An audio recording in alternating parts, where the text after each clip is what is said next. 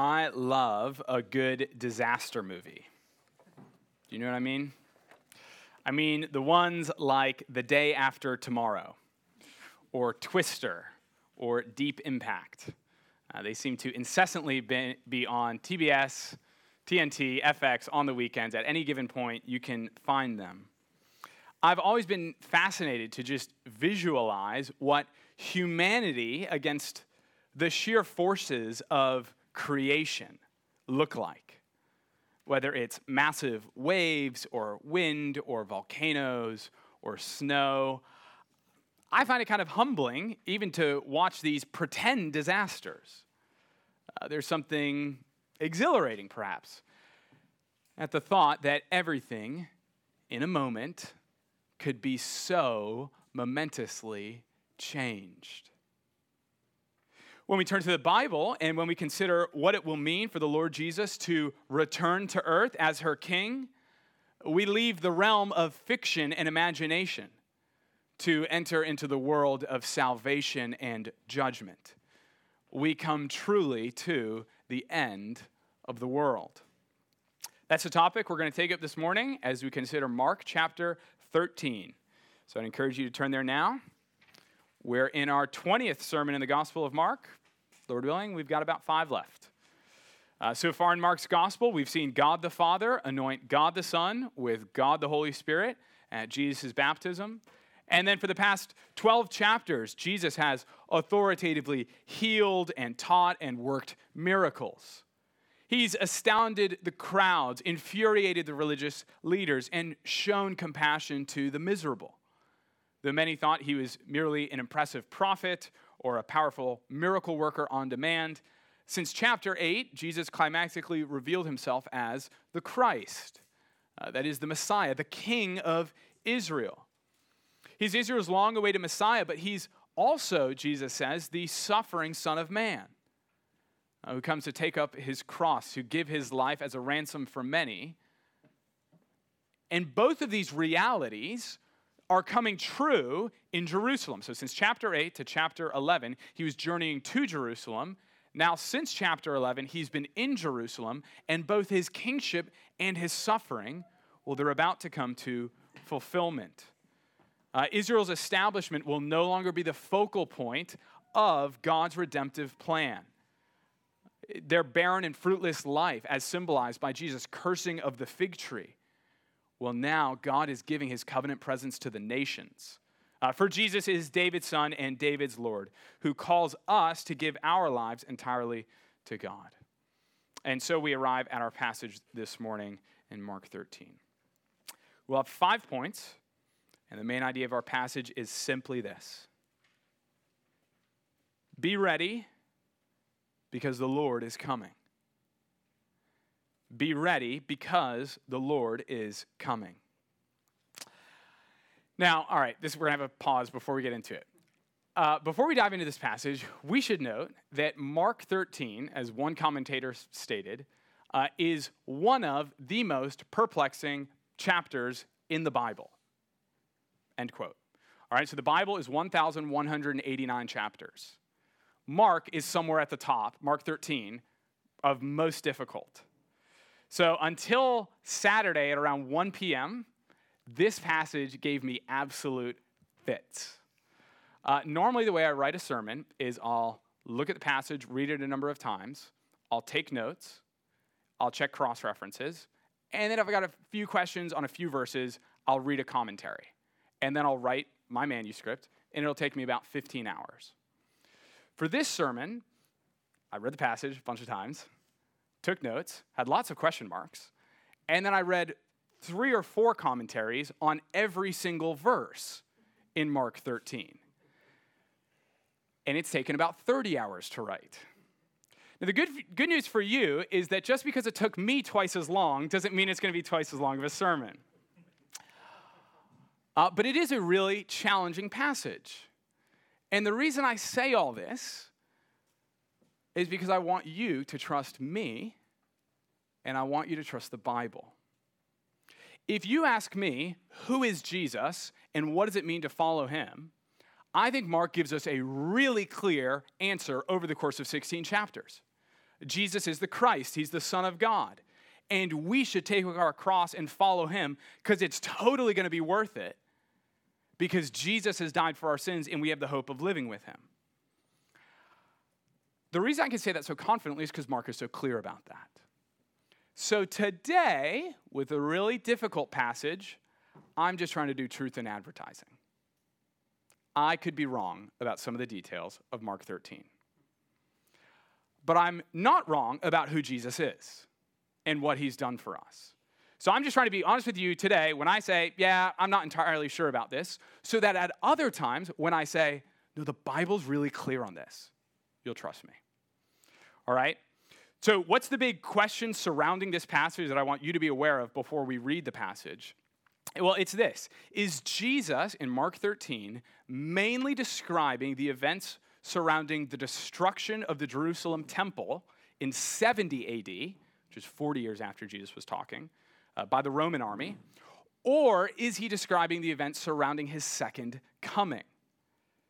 And what makes this chapter so challenging is that Jesus will speak about the future using near-term language, and then he'll speak about the near term using far-term language. And so it's hard to know sometimes what exactly he's referring to. You be the judge, you be a Berean, search the scriptures, see if this is right. So with all that in mind, look with me, Mark chapter 13, beginning in verse 1. And as he came out of the temple, one of his disciples said to him, "Look, teacher, what wonderful stones and what wonderful buildings." And Jesus said to him, "Do you see these great buildings? There will not be left here one stone upon another that will not be thrown down." And as he sat on the Mount of Olives opposite the temple, Peter and James and John and Andrew asked him privately, "Tell us, when will these things be? And what will be the sign when all these things are about to be accomplished?" And Jesus began to say to them, "See that no one leads you astray. Many will come in my name saying, 'I am he,' and they will lead many astray. And when you hear of wars and rumors of wars, do not be alarmed. This must take place, but the end is not yet. For nation will rise against nation and kingdom against kingdom. There will be earthquakes in various places. There will be famines. These are but the beginning of the birth pains. But be on your guard, for they will deliver you over to councils, and you will be beaten in synagogues, and you will stand before governors and kings for my sake to bear witness before them. And the gospel must first be proclaimed to all nations. And when they bring you to trial and deliver you over, do not be anxious beforehand what you are to say, but say whatever is given you in that hour. For it is not you who speak, but the Holy Spirit. And brother will deliver brother over to death, and the father his child. And children will rise against parents and have them put to death. And you will be hated by all for my name's sake, but the one who endures to the end will be saved. But when you see the abomination of desolation standing where he ought not to be, let the reader understand, then let those who are in Judea flee to the mountains. Let the one who is on the housetop not go down nor enter his house to take anything out. And let the one who is in the field not turn back to take his cloak. And alas, for women who are pregnant and for those who are nursing infants in those days, pray that it may not happen in winter. For in those days there will be such tribulation as has not been from the beginning of the creation that God created until now, and never will be. And if the Lord had not cut short the days, no human being would be saved. But for the sake of the elect whom he chose, he shortened the days. And then if anyone says to you, "Look, here is the Christ," or "Look, there he is," do not believe it. For false Christs and false prophets will arise and perform signs and wonders to lead astray, if possible, the elect. But be on guard. I have told you all things beforehand. But in those days after that tribulation, the sun will be darkened, and the moon will not give its light, and the stars will be falling from heaven, and the powers in the heavens will be shaken, and then they will see the Son of Man coming in clouds with great power and glory. And then he will send out the angels and gather his elect from the four winds, from the ends of the earth to the ends of heaven. from the fig tree learn its lesson. As soon as its branches become tender and put out its leaves, you know that summer is near. So also, when you see these things taking place, you know that he is near at the very gates. Truly, I say to you, this generation will not pass away until all these things take place. Heaven and earth will pass away, but my words will not pass away. But concerning that day or that hour, no one knows, not even the angels in heaven, nor the Son, but only the Father. Be on guard, keep awake, for you do not know when the time will come. It is like a man going on a journey. When he leaves home and puts his servants in charge, each with his work, and commands the doorkeeper to stay awake. Therefore, stay awake, for you do not know when the master of the house will come, in the evening, or at midnight, or when the rooster crows, or in the morning, lest he come suddenly and find you asleep. And what I say to you, I say to all, stay awake. Amen. All right, well, our first point is found in verses 1 to 4, entitled Setting the Scene. The first thing to note is how this discourse comes in the context of the temple and Jesus' prediction of its destruction. So in verse 1, and as he came out of the temple, one of his disciples said, look how amazing this place is. And Jesus responds in verse 2, there will not be left here one stone upon another that will not be thrown down. The Jewish historian Josephus records that these stones were approximately 60 feet long, 12 feet high, and 18 feet deep. So the disciples were kind of right. These are wonderful stones. But Jesus' point is the destruction of this Jewish temple. They're going to be thrown down. Not one of them is going to be left standing. And this is a big deal because the temple was the symbol of Jewish identity, right? It's the symbol that Yahweh, the Lord, well, his covenant presence resides with his people. That he would be Israel's God and they would be his people. Without the temple, Israel is nothing. Yet here Jesus says it will be destroyed. Every commentator agrees about that. Just as Solomon's temple was destroyed in 587 by Nebuchadnezzar and the Babylonians, so too this temple would be razed to the ground also because of Israel's sin. And so when Jesus says in verse 2, this temple's going down, we need to understand that in light of Israel's history and the chapters just prior to this, Jesus is not just making a statement about, building codes and what is going to happen. He's making a point that the temple's destruction is not some accident of international politics, but it is the very judgment of God, right? Again, just as we saw in chapter 11 when Jesus cursed the fig tree, it was symbolic of the temple. Or in chapter 12, the vineyard of God's presence was being taken away from the Jewish people. In these previous chapters, Jesus implied the destruction of the temple.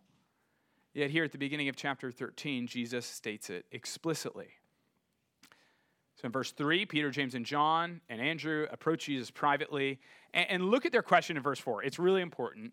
It serves as the roadmap for the rest of the chapter. Tell us, when will these things be, and what will be the sign when all these things are about to be accomplished? All right, so really there are two questions here. The first, when will these things be? Referring to the destruction of the temple. Their second question is a little bit trickier. I'm going to render it a little bit more literally. Literally, they ask, what will be the sign whenever all these things will come to an end? In this second question, I want us to know two things. First, they are asking about the end of all things. That is, they're asking about the end of the world. And this is so significant because their first question was about the end of the temple. Okay, so the question that threw me in fits all week was this. Does Jesus, in the rest of the chapter, talk about the destruction of the temple or his second coming?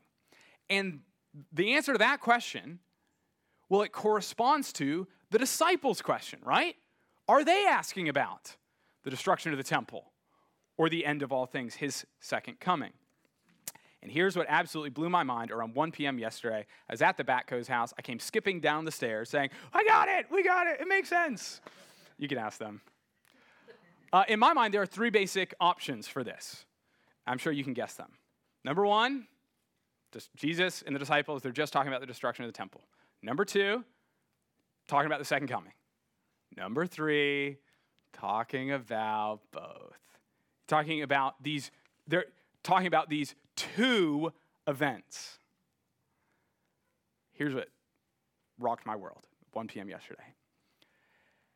They are talking about the destruction of the temple, and they are talking about the end of the world, but not as two separate events, but as one event. In the disciples' mind, the destruction of the temple, the end of the temple, was the end of the world. They're not saying, hey, tell us about this, oh, and this other thing. They're assuming it's the same thing. And that, I think, is the key to understanding this passage. Why does Jesus alternate between talking about the destruction of the temple and his second coming? Because the disciples assumed it was one event. So, the second thing I want us to note about their question is simply this. How then do we know which one Jesus will be talking about for the rest of chapter 13? Because in Jesus' mind, they're different, right? And we know they're different because the temple was destroyed in 70 AD. Jesus has not returned. How do we know which one Jesus is talking about? Again, this blew my mind. Look again at verse 4. I will again translate it a little more literally. Tell us, when will these things be? And what will be the sign whenever all these things will come to an end? Okay, so here you're going to have to take my word for it that in Greek, the disciples use two different words to discuss when. Their first question is simply, when will these things be? But their second question is about whenever all these things will happen. And they use a different, specific word. That is so significant, that word, because that is the word that Jesus will use to tip us off whenever he is going to talk about the destruction of the temple. So 5 more times in the rest of the chapter, Jesus will use that word whenever. It's translated in different ways in the ESV. In verses 7, 11, 14, 28, and 29. So when we get there, I hereby give you permission in your Bible to cross out the word when and write whenever, okay? I think that's the key to knowing when Jesus is differentiating between discussing the destruction of the temple and his second coming. All right, let me give one last introductory word before we jump into Jesus' response in verse 5. The disciples were wrong to assume that the end of the temple meant the end of all things. However, it is true that the destruction of the Jerusalem temple typified and anticipated the destruction that would come at the end of the world. Okay, so there is a relationship between the judgment of the temple and the judgment at the end of the world. The judgment that Jerusalem endured and the tribulation surrounding it served to foreshadow the judgment and tribulations that will come when Christ returns. So it's with all that in mind that we turn to our second point in verses 5 to 18, entitled, Be Ready for the Temple's Destruction. You see Jesus' opening words there. Watch out that no one leads you astray. Even though many will come in Jesus' name claiming to be the Christ. Immediately as Jesus begins his discourse, we encounter one of the prominent themes in our text, namely to watch out. So 7 times in this chapter, sometimes using different vocabulary, Jesus will tell his disciples to be alert or watch out or look. And Jesus, of course, is telling them to look out because there are dangers, right? You don't tell someone, watch out, when they're walking peacefully through a meadow.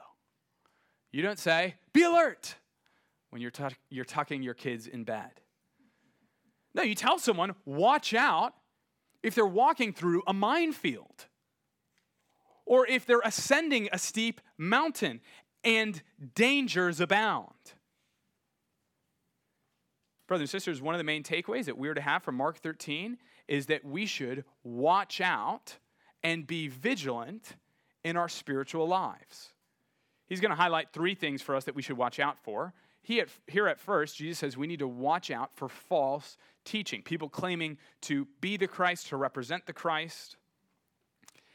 And I mean, we're good at watching out, aren't we? I mean, we watch out regarding how much food we eat. Too much Bedford Farms, too little vegetables. We're alert to make sure our pants match our shirt. We're on guard to make sure that we don't miss any meetings at work. But we can be spiritually careless, can't we? Spiritually lazy and neglectful. We find some YouTube videos that seem professionally made, and we assume that they must understand the Bible. We find a church that has good music or engaging preaching or impressive ministries. And we assume that those are, of course, the best places and sources of spiritual life. Yet, brothers and sisters, we must be careful that no one leads us astray. We must test everything by the Scriptures. And here we come to our first whenever in verse 7. As Jesus describes the events that will lead up to the Jerusalem invasion. He says, and whenever you hear of wars and rumors of wars, do not be alarmed. This must take place, but the end of the world is not yet. For nation will rise against nation, and the kingdom against kingdom. There will be earthquakes in various places, famines. These are but the beginning of the birth pains. Okay, so, right, this fits into what we expect. Jesus is warning his disciples that Jerusalem is going to fall, but here he is making the point, I don't want you disciples freaking out that it's the end of the world, because it's not. In 66 AD, a group of Jewish rebels tried to revolt against imperial Roman rule. You can guess how that went. Not very well. It led to the temple's destruction. And so leading up to the fall of Jerusalem, there were wars and rumors of wars. There were kingdoms rising against each other when Rome came to squash this Jewish revolt, as well as earthquakes and famines in those days. But Jesus' point is that it's not the end, and he uses that same word end back that the disciples had used in verse 4 for their question, to say that it's not the end of the world, it's rather the beginning of birth pains. Okay, now using this term birth pains, my mom read it earlier from 1 Thessalonians. It is not a generic term of just suffering that happens.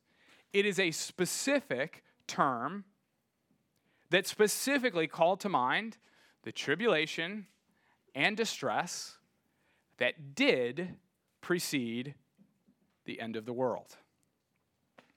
Okay, so hold up. Scott, I thought you said that the fall of Jerusalem, the wars, kingdoms fighting, all that wasn't the end of the world. Well, yes, it's not the end of the world, all caps, but the New Testament is very clear that after Jesus' resurrection from the dead in 33 AD, well, now is the last days. Now is the end of the ages, the end times. So, for example, in 1 Corinthians 10:11, Paul writes, the scriptures were written down for our instruction, on whom the end of the ages has come. Or in 1 Peter 1:20, Christ was foreknown before the foundation of the world, but was made manifest in the last times. or 1 John. It is the last hour. Okay, so this means that you and I are living in the last days. It's not the end, all caps end of the world, but make no mistake, we are living in the last days, which means that the fall of Jerusalem in 70 AD, to go back to Mark 13:7, is not the end, but rather the beginning of the end. And 2,000 years later, here we are, still living in the last days. And so what marks this last age between Christ's first and second comings? Well, it's birth pains. That is, in these times, there will be strife and struggle. The reason why the biblical writers use that phrase, birth pains, is because like a woman giving birth, the pains are present, and then they get worse, and then they grow, and then they grow, and so I'm told, then they grow. And then the end comes. And then there's joy and relief and peace and tranquility. But until then, we are in the time of the birth pains. And so Jesus repeats what our posture is to be in verse 9. He again says, be on your guard. If in verse 5 he told the disciples to watch out against false teaching and people falsely claiming to be Christ, here in verses 9 to 13, he wants Christians to beware the dangers of persecution. Yet the danger that he's talking about isn't the physical danger. He'll talk about that in just a few verses. No, here, he wants Christians to be on guard against the spiritual danger that comes with persecution when they hand you over to death and to councils. Because Jesus intends to use persecution as a platform for the gospel. Do you notice that in verse 9? You'll stand before governors and kings for my sake to bear witness before them. And the gospel must first be proclaimed to all the nations. Apparently, one method that Christ intends to use to get the gospel before kings and governors and to the ends of the earth is the persecution of his people. This is just what we see in the book of Acts, isn't it? And look at verse 11.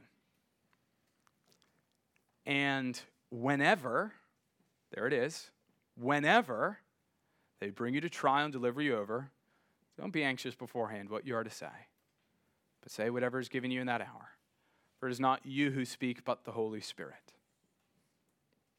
Trinity Church of Bedford, our great hope in our evangelism and our discipling and our preaching and all our ministry is that the Holy Spirit would speak through us. Right? Because how much insight and wisdom and skill do we have in and of ourselves into heavenly realities? Not much. But he does. Right? He knows how to convict people of sin. He knows where people need to repent. He knows the glories of Christ. He knows what to say. And so, brothers and sisters, don't be anxious when sharing the gospel on the plane or when speaking with a coworker. Trust that the Holy Spirit will empower and embolden you to speak exactly as he intends. Well, the persecution of Christians surrounding the fall of Jerusalem, and as we've seen throughout these last days marked by the birth pains, it will be so intense that Jesus says that even children will rise up to have their parents put to death. Christians will be hated by all. This is what Jesus intends for his people to understand and expect. Yet notice verse 13. You will be hated by all for my name's sake, but the one who endures to the end will be saved. You know, we've seen this throughout Mark's gospel. Jesus does not have a low view of himself. Jesus has an exalted view of himself. Sometimes people make the claim, oh, he was just a Jewish rabbi going around, misunderstood. No, Jesus says that you and I should be willing to die for his name. That's how highly he regards himself. And it's for our good, right, that we endure. Because the one who endures to the end will be saved.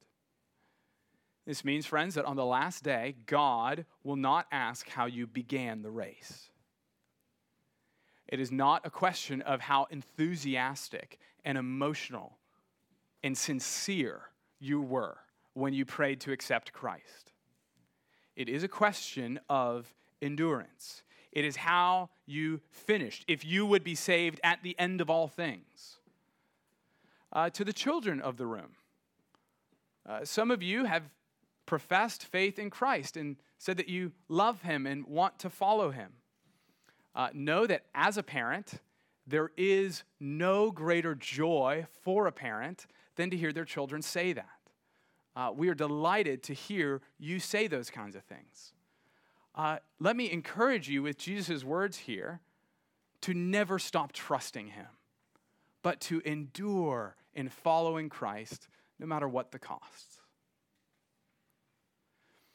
Next, in verse 14, we get another one of those whenever statements. And this time, Jesus gives his disciples a much more specific sign portending to the destruction of Jerusalem. Look there, verse 14.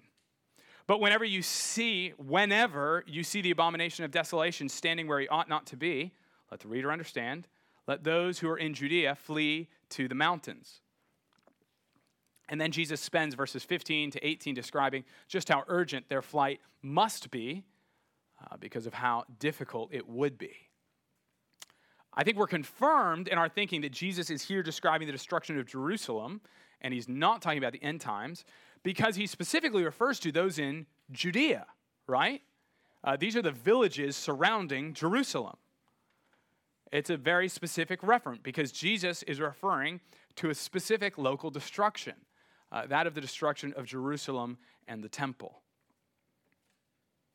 What is the abomination of desolation? Referenced in verse 14. There are lots of proposals out there. I think the two best are, number one, it could be the Roman general Titus standing in the Holy of Holies after he had conquered Jerusalem in 70 AD, and as the temple was being razed to the ground. But of course, at that point, Titus had already besieged and destroyed the city and conquered it, right? At that point, it's too late to flee. The carnage and destruction had already been done. So I don't think that's what Jesus is referring to. Most likely, it seems to be when John of Gischala, who was the leader of the Jewish revolutionary zealot movement, when he himself took over the temple and began conducting its worship and its sacrifices in the winter of 67-68 AD. This was shortly before Titus and the Roman army came in and encircled Jerusalem, so it would have given just enough time for those in Judea to flee. Now, the siege in Jerusalem was awful. Like every other ancient siege, the goal was to starve the inhabitants inside by preventing anyone from going in or out of the city. Josephus, the Jewish historian, tells us of the rampant disease and political backstabbing and military defeats and despair and even cannibalism that took place in the city. But here's why I think verse 19 is a break where Jesus turns to address not the end of the temple, but beginning in verse 19, the end of the world. What I just described about how horrible the siege of Jerusalem was, well, the truth is that's how every ancient siege was. So when Jesus says in verse 19, it will literally be the worst thing ever, worse than anything that's come before or anything that's come after, it doesn't really fit the burning of the temple because it was a typical atrocity. I think more likely it seems that Jesus portrays the tribulation and affliction of those days leading up to the siege of Jerusalem and the destruction of the temple as a type that foreshadowed the end times tribulation that will come preceding his second coming. That is, the tribulation in 70 AD foreshadowed the great tribulation that will occur at the end of time. Right? So just as the Old Testament prophets would often have a near-term and a far-term fulfillment in their prophecies, so Jesus is talking about tribulation in the near term, but it has a far-term prophecy fulfillment, I think, in verses 19 and following. And again, I think this is confirmed by the fact that in verses 19 all the way until verse 28, we never see that key word, whenever, relating to the temple's destruction. All right, so with all that to say, let's turn to our third section in verses 19 to 27, entitled, Be Ready for the Tribulation and the Son of Man's Return. Previous verses have discussed the beginning of the birth pains at the end of the age, but in verses 19 to 23, as we get closer to the event, well, those pains grow more and more intense. Again, notice verse 19 says the tribulation will literally be the worst suffering since the beginning of creation, and there's been nothing worse since. This is apocalyptic language. And I think it sounds a lot like Paul's description of the end of the world in 2 Thessalonians 2. Okay? So I'm going to read that passage, 2 Thessalonians 2, and I want you to notice the conceptual parallels where Paul, who's talking about the end of the world, and this passage in Mark 13, these verses after verse 19. They both emphasize, 2 Thessalonians 2, these Mark 13 verses, how wickedness will grow to incredible heights at the end, false teachers will do signs and wonders, and it will only be the appearance of Jesus that will cut those days short. All right, so 2 Thessalonians 2, beginning in verse 3. Paul says, Let no one deceive you in any way, for the day of the Lord will not come unless the rebellion comes first, and the man of lawlessness is revealed, the son of destruction, who opposes and exalts himself against every so-called God or object of worship, so that he takes his seat in the temple of God, proclaiming himself to be God. The church is regularly called the temple of God in the New Testament. And then the lawless one will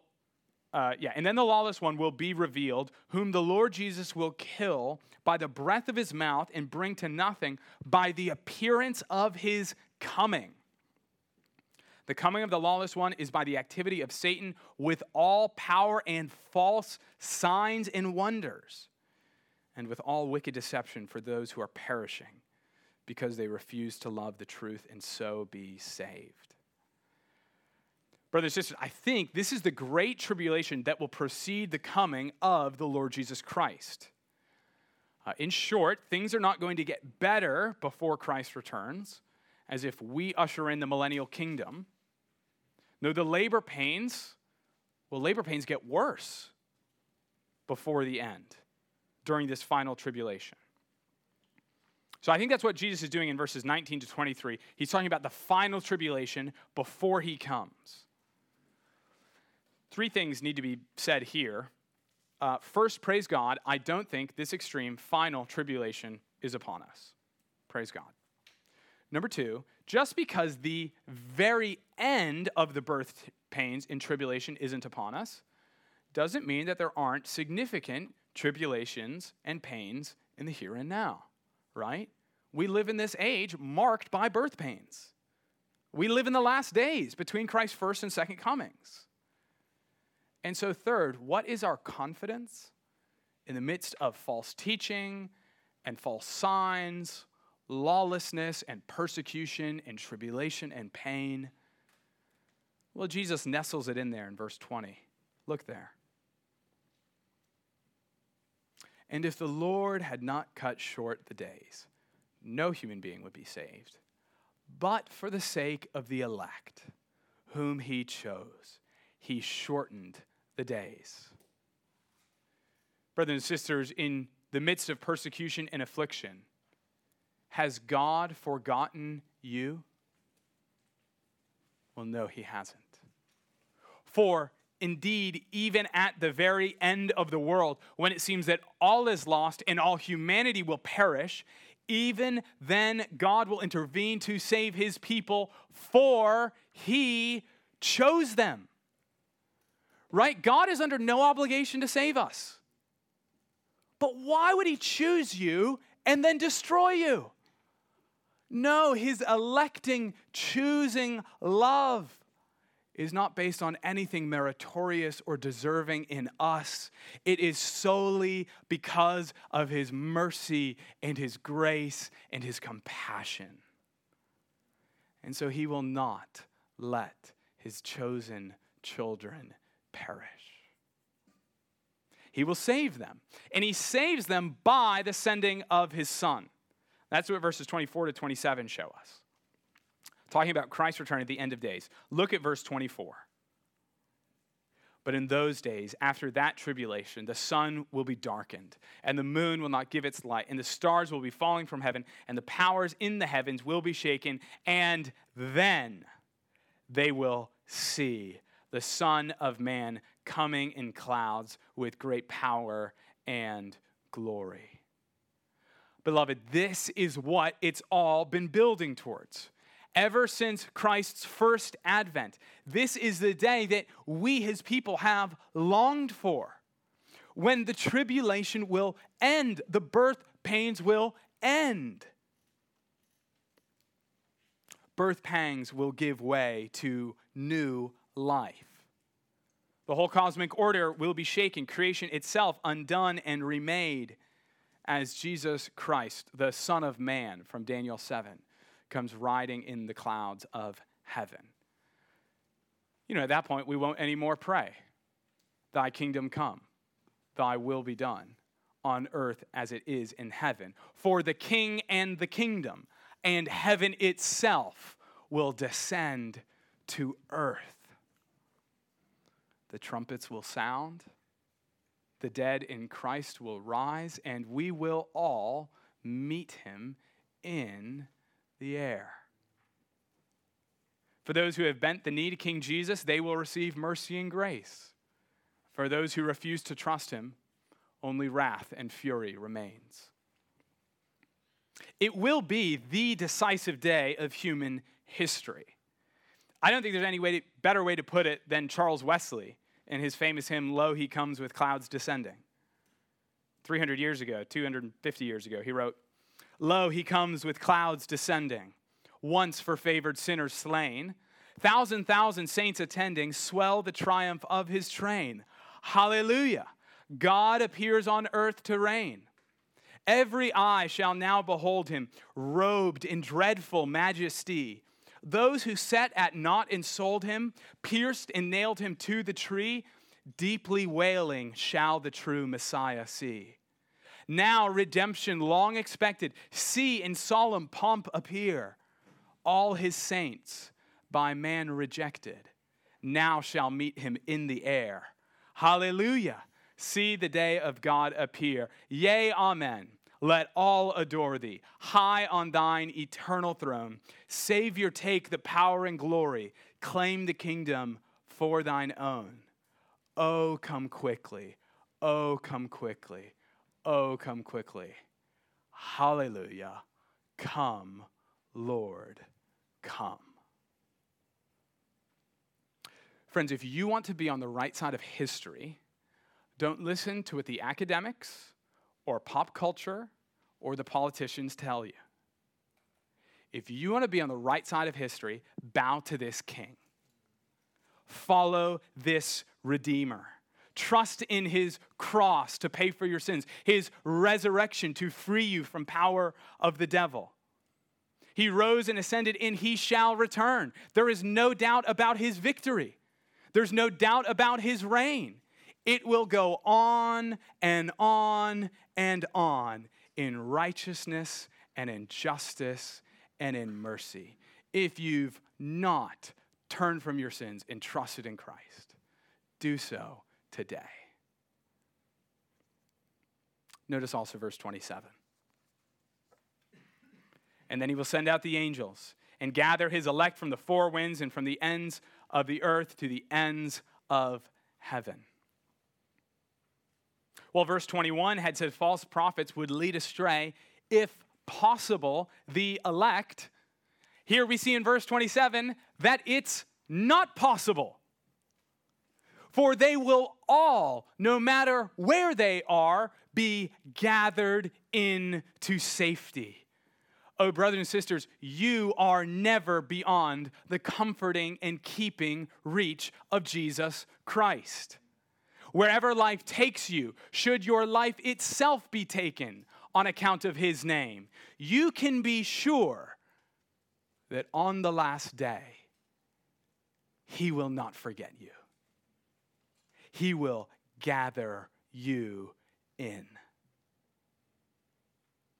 And so we come to our fourth point.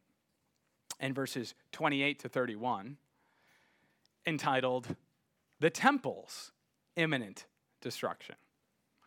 All right, whoa. Just talking about the end of the world. Why, Scott, do you think that Jesus is referring to the destruction of the temple again? Well, it's because Jesus gives us that key word, whenever, in verses 28 and 29. Look there. From the fig tree, learn its lesson. Whenever its branch becomes tender. In Greek, it is that same word the disciples had used, whenever. Whenever its branch becomes tender and put out its leaf, you know the summer is near. So also, whenever you see these things taking place, you know that it is near at the very gates. Now remember, the disciples had asked, what is a sign for whenever the temple will be destroyed? And Jesus' point is that just as the fig leaves are a sign of whenever the summer is near, now you know the signs, like the abomination of desolation, of whenever the temple will be destroyed. A better translation at the end of verse 9 is whenever it is near. Not whenever he is near, whenever it is near. So as Jesus said, wars and earthquakes isn't the end of the world, but it is the end of the temple. And when you see the abomination of desolations, you definitely need to get out of Judea. These are the signs that you disciples need to pay attention to, because in verse 30, Jesus gives his clearest answer yet to the original question of when will these things take place? So look there. Truly I say to you, this generation will not pass away until all these things take place. Friends, make no mistake, Jesus was entirely, completely, totally, without a doubt, right. He's speaking to his disciples around either 30 or 33 AD, and he wants them to know that these wars, this abomination, it's not a few centuries away. No, it's right around the corner. Just 40 years later in 70 AD, when Titus sacked Jerusalem and leveled the temple, as Jesus said he would. And so it makes sense then that Jesus says in verse 31, heaven and earth will pass away, but my words will not pass away. You know, in saying this, Jesus asserts a prerogative that belongs to God alone. What is the only thing prior to the world? And Jesus is not referring to the sphere that we are on right now. He's talking about the universe. What is the only thing that precedes the universe? The heavens and the earth, the spiritual and the physical realms. God. So for Jesus to say that his words will outlast God's creation, well, Jesus outdoes even Isaiah 40. Which says, the grass withers, the flower fades, but the word of our God will stand forever. Isaiah says God's word will last longer than grass. Jesus says, my words will outlast heaven and earth. So we should trust him when he says, the temple is going to be destroyed, I'm going to come back. And so we come to our final section, entitled, in verses 32 to 37, entitled, Be Ready for the Lord's Return. Okay, so now I think Jesus switches back to talking about the end of the world. And we know that because verse 32 begins, But concerning, and that phrase is a regularly used phrase to denote a new topic. Furthermore, if his previous point was that he did know and did tell his disciples when the temple would fall, well, now he's making the opposite point, right? About the unknown day and hour. There is also conspicuously no whenever language. So Jesus says in verse 32, but concerning that day or that hour, no one knows. Not even the angels in heaven nor the Son, but only the Father. Jesus speaks here about the particular time and hour when he will return. And we shouldn't blush that the Son doesn't know the hour of his return.